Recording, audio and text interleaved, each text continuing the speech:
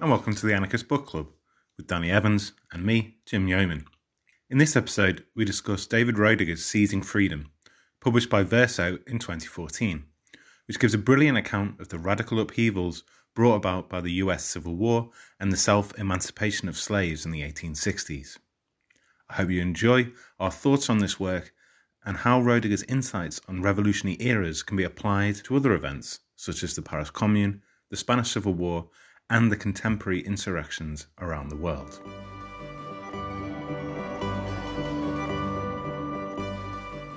Today we're going to be talking about David Roediger's Seizing Freedom. And this was the work that you suggested for the podcast, Danny. Tell us why it is you thought this would be an interesting book to read together. Yeah, so it's a book that has been on my mind a lot since I first read it. And I suppose it's like returned to my mind recently in the wake of like the insurrections that have taken place in the United States and the reverberations around the world. It's a book about the history of the United States and racism within the history of the United States. But it's also a book about moments of revolutionary rupture and the possibilities that emerge out of struggle. So it seems like a particularly opposite time to be returning to this book. And the book itself, in any case, will always, I think, stay with me because I found it really inspirational and exciting to read when I was turning my PhD thesis into a book. It really helped me think about the Spanish Revolution, particularly this idea that he talks about of how the moment of emancipation, which inaugurates or comes within a period of revolutionary time, what he considers to be, or talks about as revolutionary time, brings together these improbable or previously seemingly improbable alliances between different actors struggling for their own emancipation, and how the bringing to an end of that period of revolutionary time caused a fracturing of those alliances, and that really made sense to me thinking about the Spanish case as well. And it was like a really important sort of framing when I returned to thinking about that period. So I'll always be grateful for this book. And I would like in this conversation as well to think about some of the parallels with Spain and with other revolutionary moments that come across or that like occurred to us both as we read it. That sort of central idea of the latter stages of the Civil War and the remainder of the 1860s in the US as being this revolutionary moment comes up, throughout the book. It's a returning motif and a very strong one, I think. And there's a quote towards the end that comes from Wendell Phillips, advocate of Native American rights during this time and other kind of progressive causes, when he was talking about one of these coalescences, one of these kind of coming together of different causes, different movements. This particular one he's talking about is the abolition of slavery and women's rights and women's suffrage. And he says that this was a shared sense of entering a revolutionary time. And he says, these are no times for ordinary politics. These are formative hours. And I think that to me echoed with, things that we've talked about in the past on this podcast about the Paris Commune. For example, I think that comes through quite a lot in Christian Ross's work that, this is a moment when the impossible becomes realistic. The impossible becomes achievable. It does quite well in outlining how unlikely it was that slavery would be abolished, even in 1860. How impossible this moment would seem to someone that wasn't living in this revolutionary era. As you rightly say, to me, it's like the core thing that comes out of this book, and everything else kind of spins out from this kind of central framing of the 1860s. I should probably just acknowledge that I did do a podcast with a friend and comrade of mine like several years ago when I first read this book, and we talked about revolutionary time. And so when I was just thinking about with us recording this podcast earlier today, I thought, it must it's quite possible that what I say will in some way echo what was said in that conversation. So I should acknowledge Gloria Dawson for that conversation, because it's quite possible that like how I'm thinking and remembering the book now is as a result of like that conversation. But yeah, so the idea of like of revolutionary time changing the parameters of the possible, I think is a really interesting way of looking at history. And it's obviously a very different way of looking at history from the sort of classical understanding of progress that most sort of orthodox Marxists as well as like liberals believed in. So there's a way of like thinking about the emancipation of the slaves as one moment of culmination that proves human progress, right? So it was like slavery in the past, that was very bad, but humans were able to overcome that, and the fact that slaves were emancipated is proof of this progressive line of history. But this thinking about revolutionary time completely explodes that kind of like linear understanding. There's a really like telling epigraph Du Bois writing in 1935. So he's talking about the collapse of the period known as radical reconstruction that followed the Emancipation Proclamation, that was intended to try and ensure rights for black people and voting rights for black men in the aftermath of the Civil War through the federal occupation of the South. So Du Bois says the resulting emotional and intellectual rebound of the nation, so that rebound being the collapse of Reconstruction, made it nearly inconceivable in 1876 that 10 years earlier most men had believed in human equality. So what we're seeing here is not progress. What we're seeing is a moment of possibility, a coalescence of struggles that makes the impossible possible. And then that becomes like barely even a memory within like just a few years, right? It's impossible to believe that in the past people had believed in human equality. So this idea that our parameters and horizons of understanding are constantly expanding as a result of technological advances, science, and what have you, fails to make sense of these kind of revolutionary ruptures and the way in which what we think of as possible is turned upside down, only to be like violently bludgeoned back into the realm of the impossible as time marches on.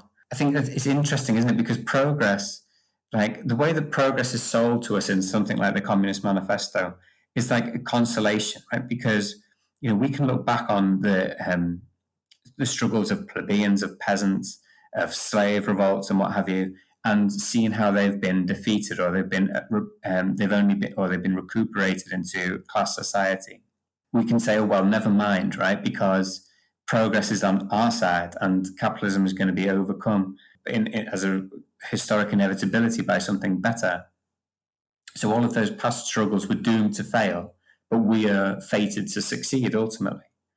So thinking about revolutionary time obviously doesn't allow for that, right? Because progress doesn't hold any promises for us, because we know that progress is about the constriction of possibility as much as anything else. But revolutionary time also holds out some kind of consolation for us when we look back at history, because it shows that regardless of how bleak a situation appears to us at any given time, the impossible emancipation that human beings require in order to save themselves and the planet could emerge at any moment as a distinct historical possibility. And we have to be watchful for those moments of revolutionary time. We have to act as if we appreciate that revolutionary time remains a constant historical possibility. There's several things that I like to sort of get into with what you just said there. I totally agree on this idea of revolutionary time as being disrupting slightly this kind of linear notion of time. I once gave a paper, I never really wrote it up, at a conference about time that was organised by Matthew Carey, actually a friend of ours, in which I made a slightly ill thought out, but nevertheless I was kind of convinced by this argument that the anarchists in Spain, particularly around the turn of the century, had almost a dual sense of time, one of which was this, progress, linear time. Everything is kind of moving upwards towards greater progress and emancipation. And another was this cyclical, bursts of revolutionary activity followed by cycles of repression. And I think you're right that trying to understand historical actors thinking in that way, which I think Roediger does a really good job of, and that I attempted to do a job of, without patronizing or without kind of saying that this is a pre-modern way of thinking about time in terms of cycles and actually can speak much more historical truth than the idea that things are getting better. I mean, just a very trite kind of example, I suppose, is I think a lot of people would be surprised to hear that in the 1860s, black men in the South could not only vote, but voted in black representatives for a time. That legislatures, many of them in the South, were on a very radical platform, that there was an opportunity for something to change, that it wasn't just slavery ended, then it was Jim Crow, then we had civil rights, now we're better. It's not, that isn't the story that's being given here. There is a moment when almost all bets are off, or in Spanish they'd use the term the tabla rasa, the kind of everything kind of up in the air, and repression, almost, comes in as the other side of that cycle. The repressive time, forces its way back in, and they don't go back to where they were before, but they also don't follow this revolutionary time because of this inverse kind of time frame as well. So that was one idea. The other one, I think you're right that acknowledging this and trying to think about history in this way in terms of revolutionary time and cycles, and thinking about history as though we believe that these moments created possibilities and that we now also need to think about it and reflect on it. I agree. I think that's very important. It does raise the question, and perhaps it's too early in the podcast now or too big a question. But I think in the moment that Roediger's talking about, it is apparent, that this is happening, that this revolutionary time is underway. But I guess, when thinking about it in other contexts, the question I would have is who decides that this is now the moment to, in Roediger's terms, seize freedom? I guess the kind of warning bells go in my head when I think of someone, like Lenin, like going against that kind of very orthodox Marxist view that you outlined about progress being the sort of crumb of comfort at the end of a long grind through terrible things. Lenin saying, actually, no, like I've identified that this is the revolutionary moment, so now we have to go and act. And obviously that's a very kind of limited analysis of what happened there, but it doesn't just kind of having this faith, I guess, in seizing the revolutionary moment as a moment when all bets are off, doesn't remove that worry. Yeah, I think that's a fair point, but I think there's a couple of things to say about it. Really, we could think about Spain, and we could stay on the case of America. Roediger refers a few times to John Brown's raid on Harper's Ferry, which was intended to be the first act of a war on slavery.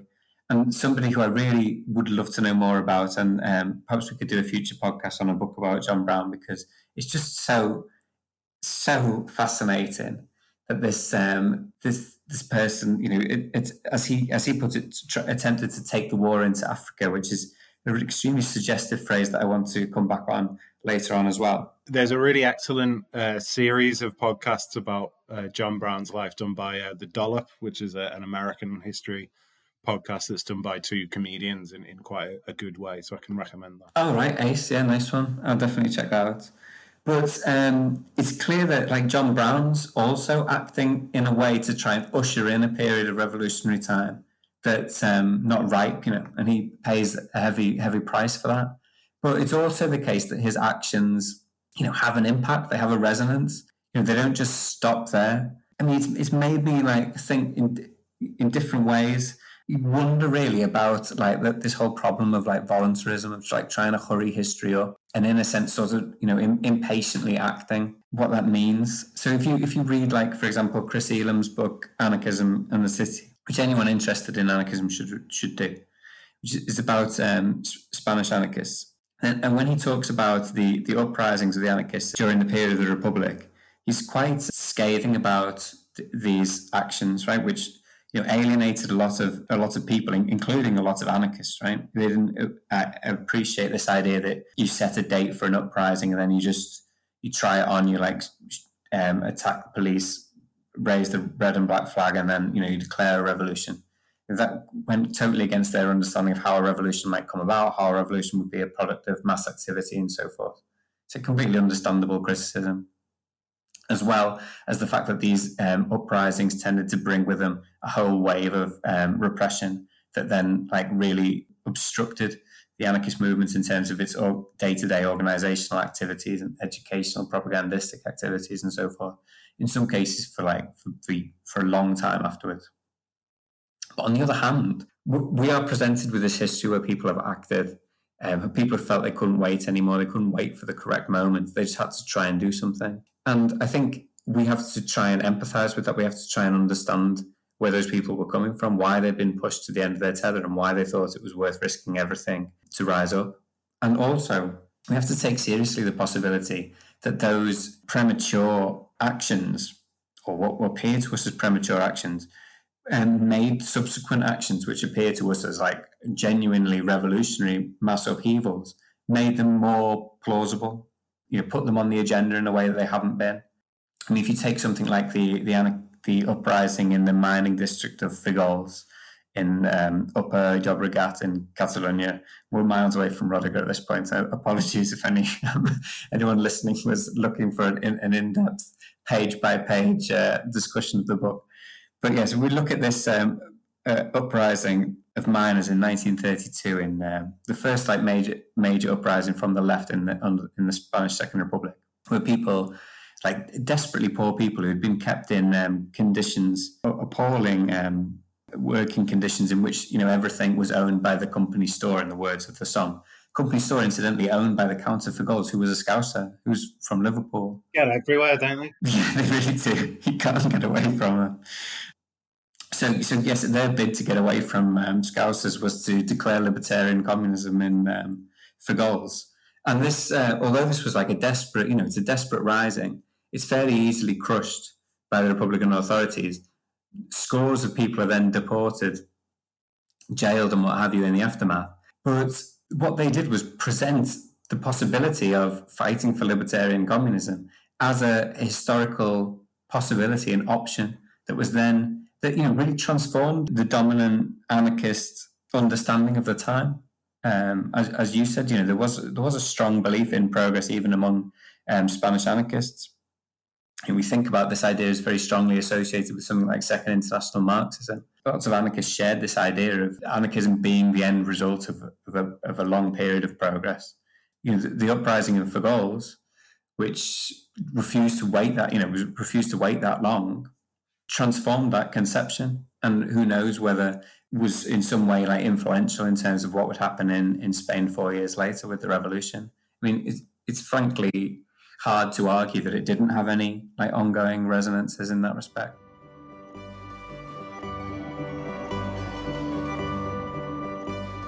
It's a difficult one, isn't it? Because on the one hand, you have like the importance of somebody like John Brown emphasized in this book, or the importance of Fígols emphasized in my book. But the real story that makes revolutionary time what it is, it makes the impossible seem possible, is the mass activity of hundreds of thousands of people, millions of people, the famous general strike of the slaves, as Du Bois called it, and which is really taken up as the sort of central organizing framework with which to think about this period in Rodiger's book. So, and again, you mentioned Lenin, but really what makes, revolutionary time exist in Russia, for a good 4-year period at least, is the mass activity of millions of people, or at least hundreds of thousands of people refusing to fight, sending delegations to Soviets and things like that. It's these individual actions and voluntarism is, in a sense, only really given meaning by mass activity. But the exact relationship between them is tricky, isn't it? It's tricky to unpick, really. It goes back to the point where Rodiger actually starts the book. And it's something I've encountered in kind of wider reading. I don't pretend to be an expert in the US in this period of history, but I'm aware that there is this historiographical debate about the question of agency. Rodiger gives us this story of what's happened to that idea of Du Bois's the general strike of the slaves, and that's not a term that I'd come across before, to my ignorance, revealed there, but he paints a picture of this being the accepted story, that the slaves freed themselves, that this was a self-emancipatory moment, that brought the North and Lincoln and Republicans along with them, but it was the motion was there. And Roediger very clearly says that this is left academia, to a story of Lincoln, a story of benevolent North bestowing emancipation of the South, very reminiscent of recent arguments that you can see given by people about Britain's role in the slave trade, and these ludicrous depictions of Britain abolishing the slave trade as something as being we're celebrating, despite the fact that Britain established it. This idea of motion, I think you're right, and perhaps my reference to Lenin there was misfounded, because, as you say, it comes after the popular movement. If anything, if we go back to our conversation last time, someone like Emma Goldman would definitely see Lenin as belonging actually not to the Jubilee, not to the revolutionary time, but actually to the anti-Jubilee, to the forces seeking to control that moment, to reset the time in a way that benefits them. So I agree, and that theme of self-emancipation and the possibilities and coalitions and alliances that erupted from it is, to me, really instructive, again, on how I think about revolutionary moments, and to not let our knowledge of what happens to these moments, to the repression of the falling apart of coalitions, to not let that override the moments of hope and possibility and of genuine, concrete change. There's something that Roediger does emphasize throughout, again, is that we need to remember that things were achieved in this moment and not everything was crushed. Slavery, he makes a very clear point that slavery didn't come back as slavery, and it's not correct to view what came afterwards as slavery. It was oppressive, it was terrible, but it wasn't slavery, and he instructs the reader not to lose sight of that. And I think, again, that's something that can be taken to other studies of revolution, and not to just frame everything as a tragedy. That's an interesting point. Although he does frame it as a tragedy, doesn't he? And perhaps that's something we could come back to thinking about the tragic element in of revolutionary time more generally. But there was a couple of things that you said that I thought I'd come back on. Perhaps I'll try and bring them together. So, part of the problem that we have in terms of trying to salvage what, like you say, what's positive about moments and movements that are later crushed. It's like an act of imagination, isn't it? It's like we have to, in some way, leap from the conditioning of our times, just accept as historical fact the putting onto the stage of history of something that seemed impossible. Part of the violence that crushes these moments of revolutionary time, part of that work is a work of violence against memory and against our ability to recover and recapture and even explain those moments after they've been defeated.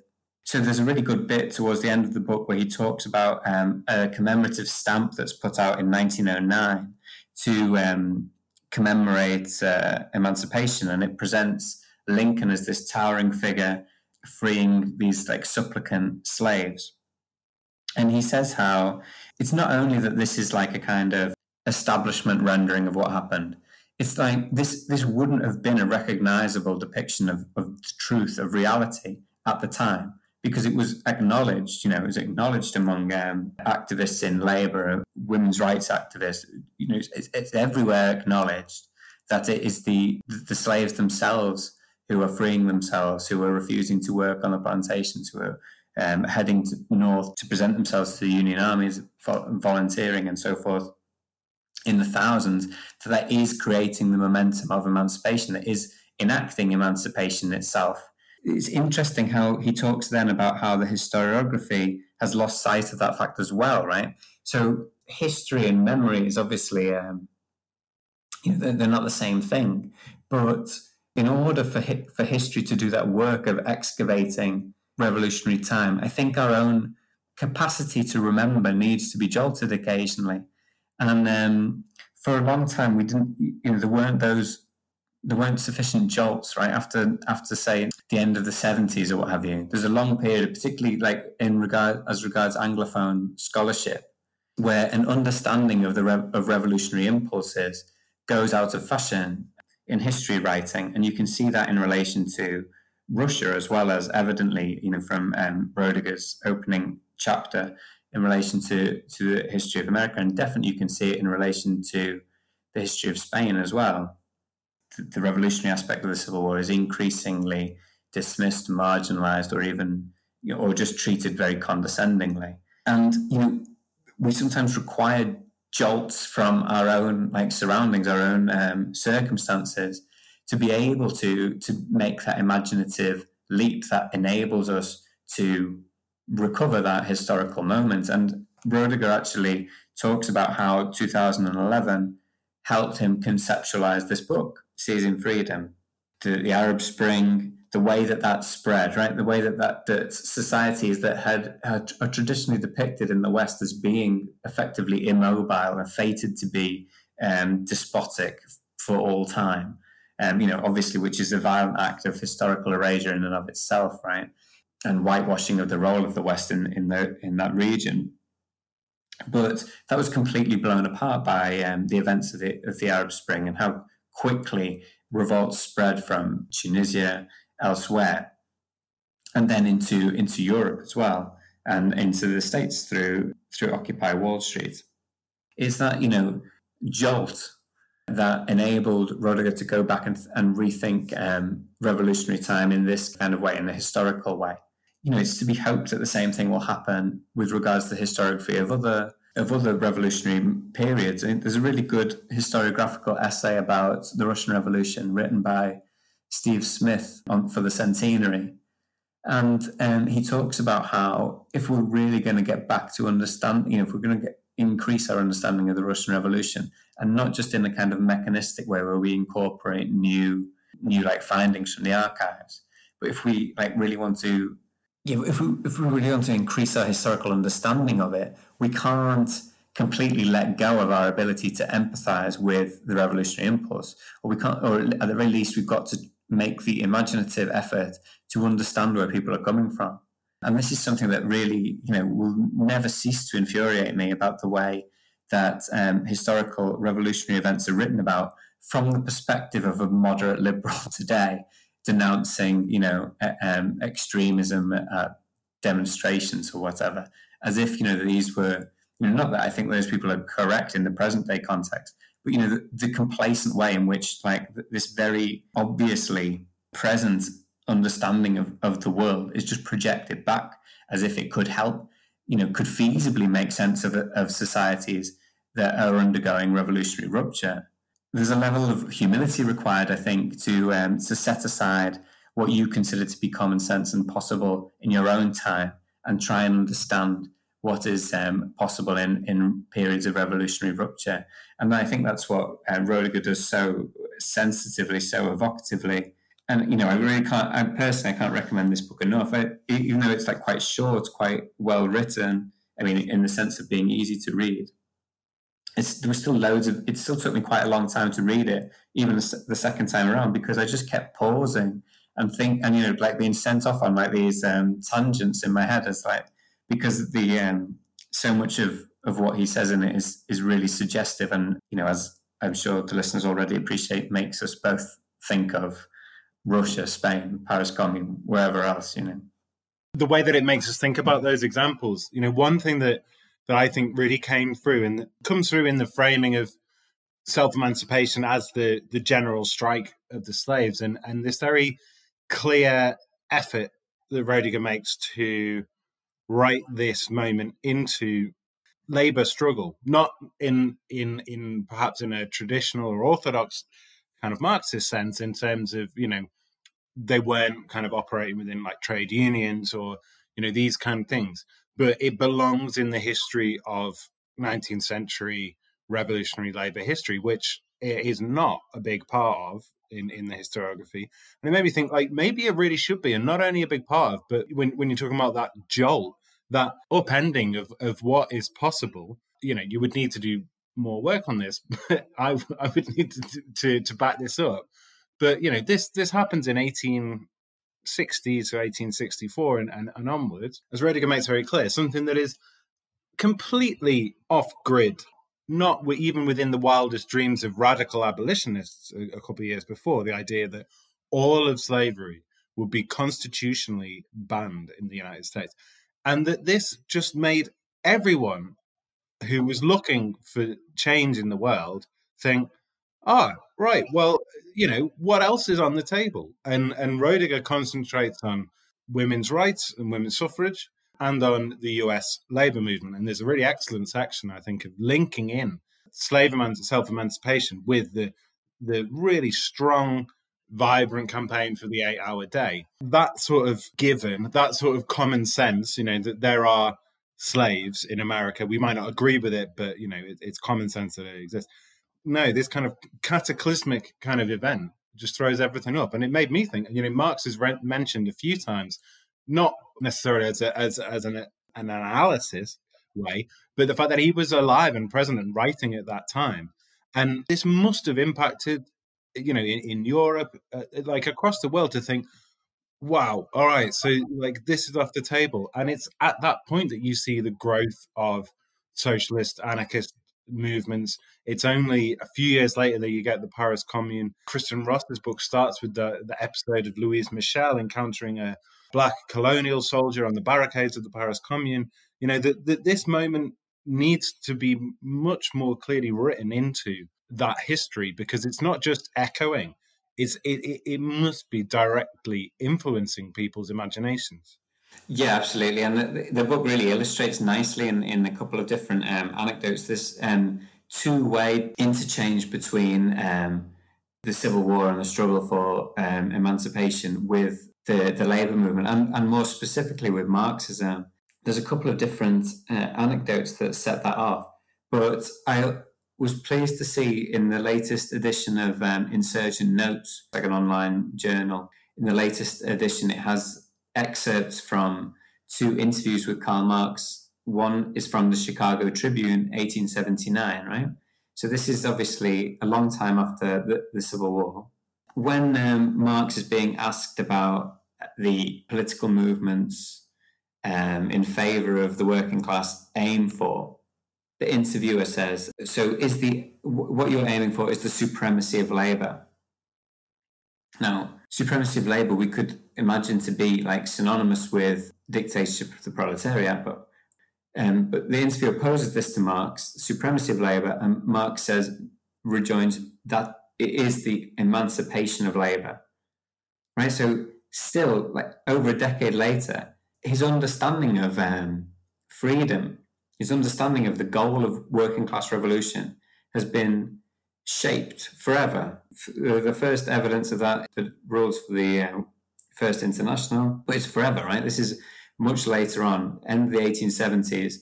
He's not going back to the dictatorship of the proletariat. He's sticking with this understanding of freedom, which has been given meaning by the struggle of slaves.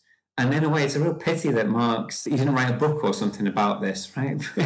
Because, as you say, it's something that should be a part not just of the labor movement history, but the labor movement's understanding of itself. And the labor movement's relationship to race has been vexed, right, to say the least, right from the get-go. But there is this opportunity opened up, particularly by Jubilee, by the self-emancipation of the slaves, and which in some ways, finds echoes in events like the Paris Commune, as you say, that could have provided a foundation for a non-racial global working class resisting this pressure to become racialized, to accept a racialized status and a nationalized status as well, which obviously went hand in hand. But there are some other as well. There's some other anecdotes that struck me as particularly interesting in terms of this two-way travel of Marxism, because yes, Marx himself is being influenced by this. Marxists are being influenced by this, but also he talks about how German American forces. So there were several battalions that were made up of German post-1848 exiles who'd gone to the Americas after the defeat of the 1848 revolutions. He says on page 111, while Irish regiments often received lectures in Irish nationalism in army camps in the United States, some German-American soldiers regularly heard lectures on Marxism. So in some ways, this is a two-way educative process that's going on. One of the most like lasting, I suppose, manifestations of that is the song Solidarity Forever, which right at the end, he provides a genealogy of. So Solidarity Forever, I suppose like most people think as a wobbly song. I might be wrong, but that's, you know, how I thought of it. That was new lyrics provided to the tune of John Brown's Body, which had been, you know, a marching war song of the Union Army. But that in and of itself had been nicked or like adapted from a spiritual and African-inspired ring shout called "Say Brother."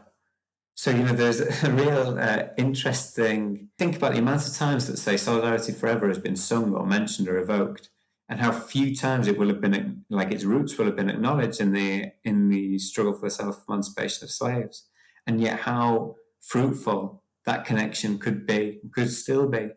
Absolutely. I think that's a really brilliant sort of encapsulation of that mutual interchange, mutual overflowing ideas and practices. And I think that, you know, another kind of thing that comes out of that as well, that Roediger is kind of stressing throughout, is if you're trying to frame it in ways that we might recognize that there are discussions and debates on the kind of contemporary left, you know, it's a kind of an intersectional analysis, or an analysis which takes in regards race and class and gender, is not, it's a natural result of these moments of jubilee or revolution. It's a really obvious thing that seems to happen, that inspires one another, that these things cross, you know, these boundaries that have been constructed and in this case unfortunately return very strongly, and that it's really not an argument to have to say,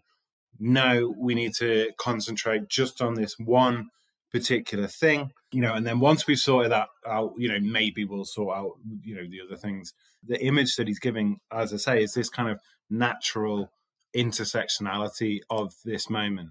And I think that kind of rings true there's a really nice quote by Frederick Douglass. This is towards the end of the book when he's talking about the unraveling of these dynamics. But Douglass says, you know, all good causes are mutually helpful.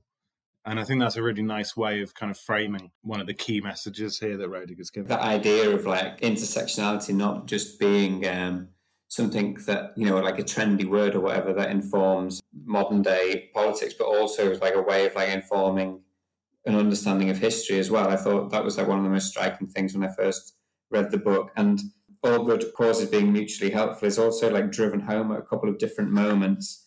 Partly there's the Karl Marx quote that labour in the white skin will never be free where in the black it is branded. That's echoed by the Daily Evening Voice, this radical newspaper that says the labouring classes will never be elevated without the elevation of women. That's probably not a deliberate evocation of Marx's statement about the black skin and the white skin, but it's obviously, you know, it rhymes with it almost. Yeah, it's, as you say, it's almost natural.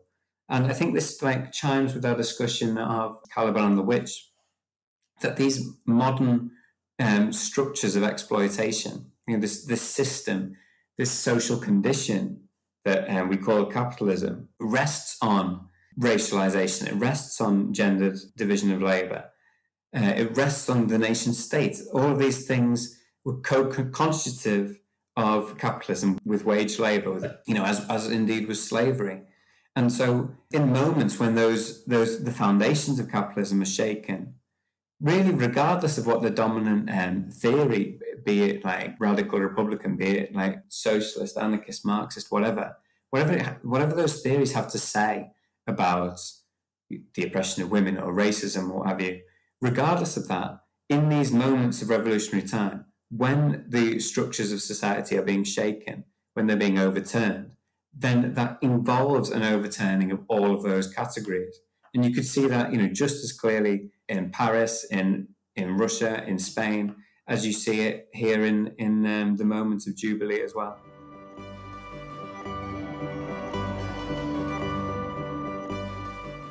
Where that leads, I found it a very hard read, the last chapter, which is that reassertion of those boundaries that you say, you know, were existing before the Jubilee and return in a changed manner, but nevertheless return a violently, you know, reimposed. And I wonder if we need to discuss that. We've talked about hope and the possibilities of this moment, but also, it is a key part of the book, just how quickly those sentiments, such as Marx's, such as the long-standing shared interests of women's rights and abolitionists, they fall apart. They very quickly start to kind of identify their own specific problems as being the problems that need addressing. The question of why, is it an opportunity lost? Is it they got what they could out of that scenario?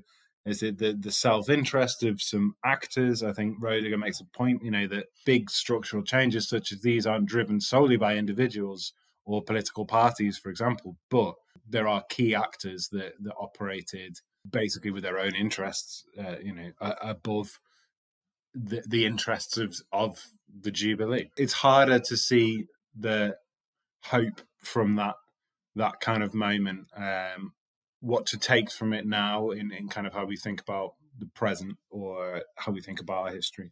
We obviously can't skip over the fact that there's a whole chapter called Falling Apart, which is obviously integral to the story that Roediger is telling, the fact that revolutionary time wanes, that involves a splintering of the solidarities that have been affected when everything seemed to be on the table and everything seemed possible, and people return to their narrower, more sectional interests.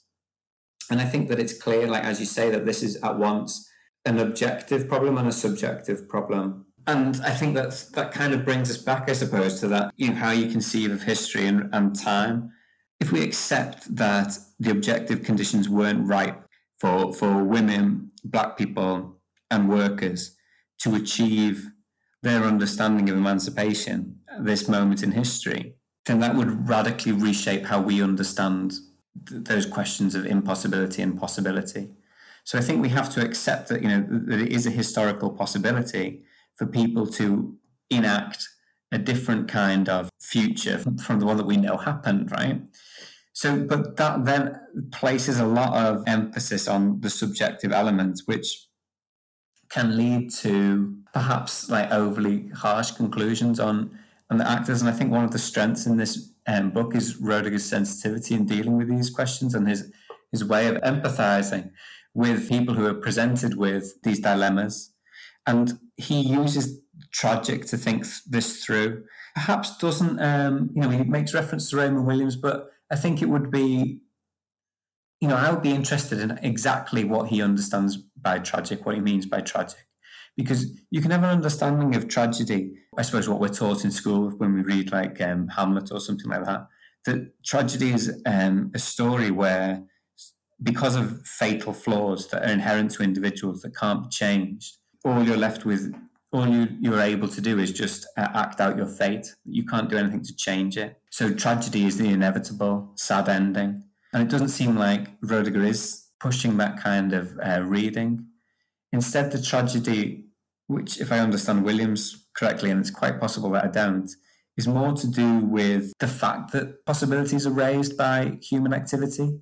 So humans act on the world around them. They try to change it for the better. And it's the very fact that they make that into a historical possibility. They make that plausible, that it's falling apart, often to do with like human failings.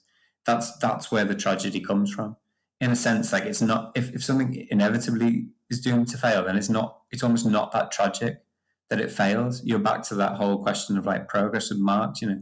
The tragedy would be if somehow human beings are never able to consummate their destiny as socialists or whatever. But that the past defeats are not tragic because they're necessary for progress to march on. So I think that tragedy is an interesting way of thinking about this, and it also helps to explain like these very subjective, very individual dilemmas that people like Frederick Douglass, Susan B. Anthony are faced with as revolutionary time starts to wane. So Douglass famously opts to stand by the amendment or support the amendment that gives Black men voting rights in the South, but which doesn't give suffrage to women. And this is seen as a betrayal of the women's rights movement. Douglass had been a champion and would continue to be a champion of women's rights literally until the day he died, as he's at a women's rights rally on the day that he died. Likewise, women's activists, faced with what they see as parting of the ways between abolitionism and women's rights, then make very unsavory alliances with racist Southern Democrats in a bid, to argue for women's suffrage by arguing for the greater capacity of educated white women over the black men who had just been emancipated and given the vote. So this tragedy rebounds in different ways, right? And perhaps it's deliberate of Roediger to leave it somewhat nebulous in his understanding of it, because in some ways this tragedy seems to be about objective conditions. In some ways it seems to be about the fact that these possibilities that are raised aren't fully realized.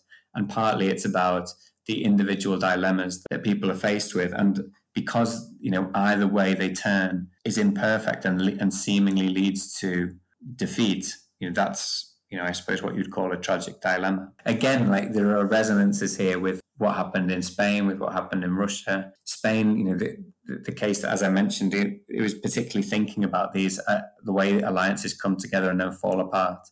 In reading Season Freedom, that was so influential to me when I was writing my own book, because it seemed to me that the revolutionary time brought about in Spain at the beginning of the Civil War also created opportunities for the seemingly impossible to be realized. And one of the ways that was enacted was through the effect it had on women and the shaking up of gender roles in a country that, until the eve of the revolution, basically, it was rare to see women on the streets without a chaperone. And then, within days, it's common to see women with weapons on barricades, commandeering buildings and things like this. And yet, when revolutionary time wanes, you have on the one hand, objective assaults on this level of equality from the counter-revolution, right? Like the Republican counter-revolution targets women's equal participation in the revolution very early on. It's also experienced as a subjective tragedy. There's a very moving part of the book Pioneras y Revolucionarias, which is a work of oral history by Eulalia Vega, where she interviews, I think it's Concha Perez, who had fought on the front line, a young anarchist from Barcelona, who said that what hurt most about being sent away from the front line, being pressured to leave the anarchist militias, was that it had been her own anarchist colleagues who she thought were committed to emancipation for all, people like Durruti, Ortiz, who had, encouraged her to leave the front. I think that sort of brings home the way in which that tragedy is reenacted in circumstances that are at once very different and at once, comparable as well. It's really interesting for me to hear you talk about this book as an influence on yours, because, I found those parallels to be apparent as well, that you do a similar job to Roediger here in explaining or, kind of imagining this revolutionary moment and its unraveling, all the while, showing how there's never a sense that it was always going to be that way. It had to go along a certain trajectory. And there are, many historians of the Spanish Civil War and Revolution who will have this analysis that it was always thus and it will always have been this way. It would have played out in this way. And you can see similar things in some of the historiography. And I think, what both you and Roediger are doing are saying, well, no, first of all, we need to remember and not, as you said earlier, do violence to the memory of the revolutionary moment itself. And we need to keep alive those moments in that time. But also to stress, yes, these groups did do these things that did help to unravel the revolution that they themselves put forward. But that isn't the same thing as saying they were always going to do that and they always will. It's talking about failure, you might say, or tragedy in this way, but retaining that sense that it's not a closing down of this forever or in the past either. It's different things could have happened, things could have gone another way, not least because, again, as we've said, the unexpected happened. So who are we as historians to say that what we would then expect to happen couldn't have, and that everything was always foretold to play out in the way it was, because it demonstrably wasn't the case. I think we should be clear about what the political implications of these kind of histories are as well. These kind of complacent histories that want us to believe that everything was always going to play out the way it did. It's saying, whether consciously or not, that the same applies today. That people who are taking a chance, who are risking their lives in the case of the Black Lives Matter protests in the States, are pissing in the wind, essentially, right? That the future that is preordained for us, and the best thing that we can do is look to the correct authorities to manage it in as painless way as possible. And obviously, if we go along with that kind of logic, then we are doomed as a species, right? And this is what revolutionary history helps us to understand, I think, and get in perspective as well.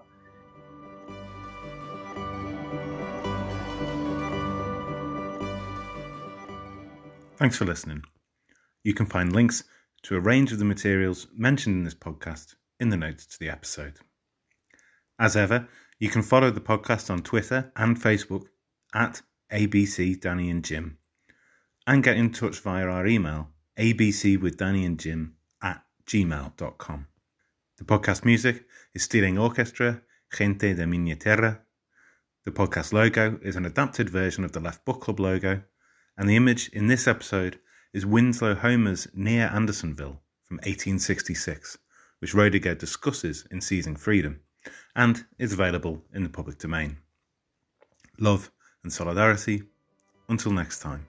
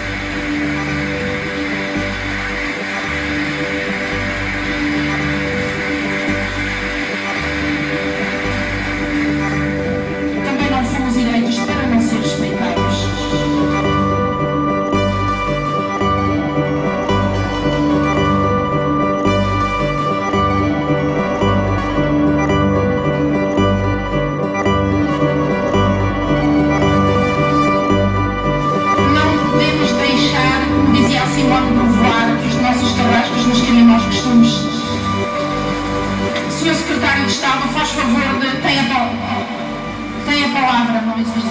Senhora Presidente.